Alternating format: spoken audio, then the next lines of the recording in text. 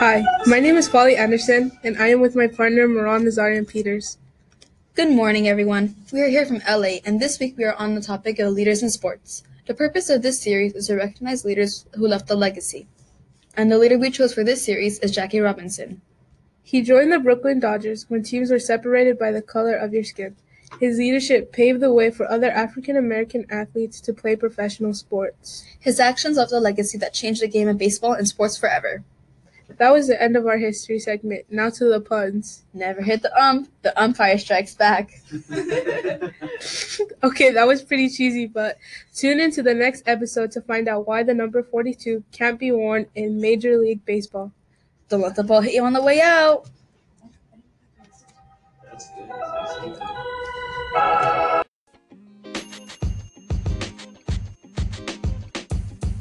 The podcast you just heard was recorded with Anchor. If you want to make your own, download the Android or iOS app completely free from anchor.fm/podcast. That's anchor.fm/podcast.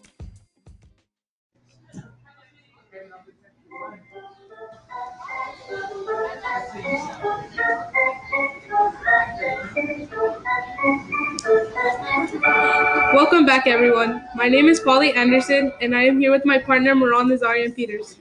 Good morning, everyone. We are here from LA, and this is our second episode dealing with the topic of leaders in sports. As you can remember, we closed last week's episode with the question of why the number 42 cannot be worn in Major League Baseball. While playing for the Brooklyn Dodgers, Robinson wore the number 42.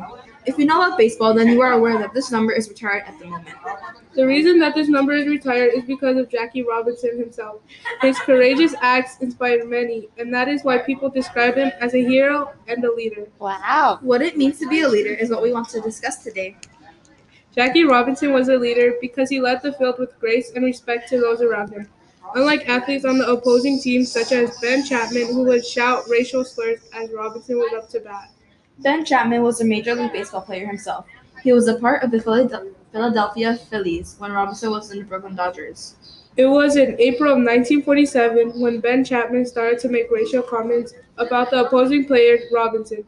Chapman would say offensive things that should not be repeated again. Oh, no, he did not.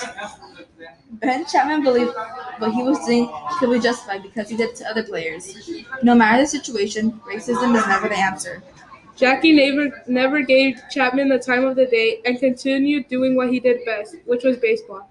It wasn't until 1948 when Chapman was fired and never managed again. Jackie Robinson not only paved the way for colored athletes, he let civil rights activists stand up for themselves.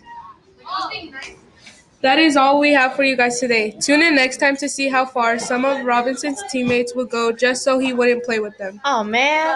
And remember, don't let the ball hit you on the way out.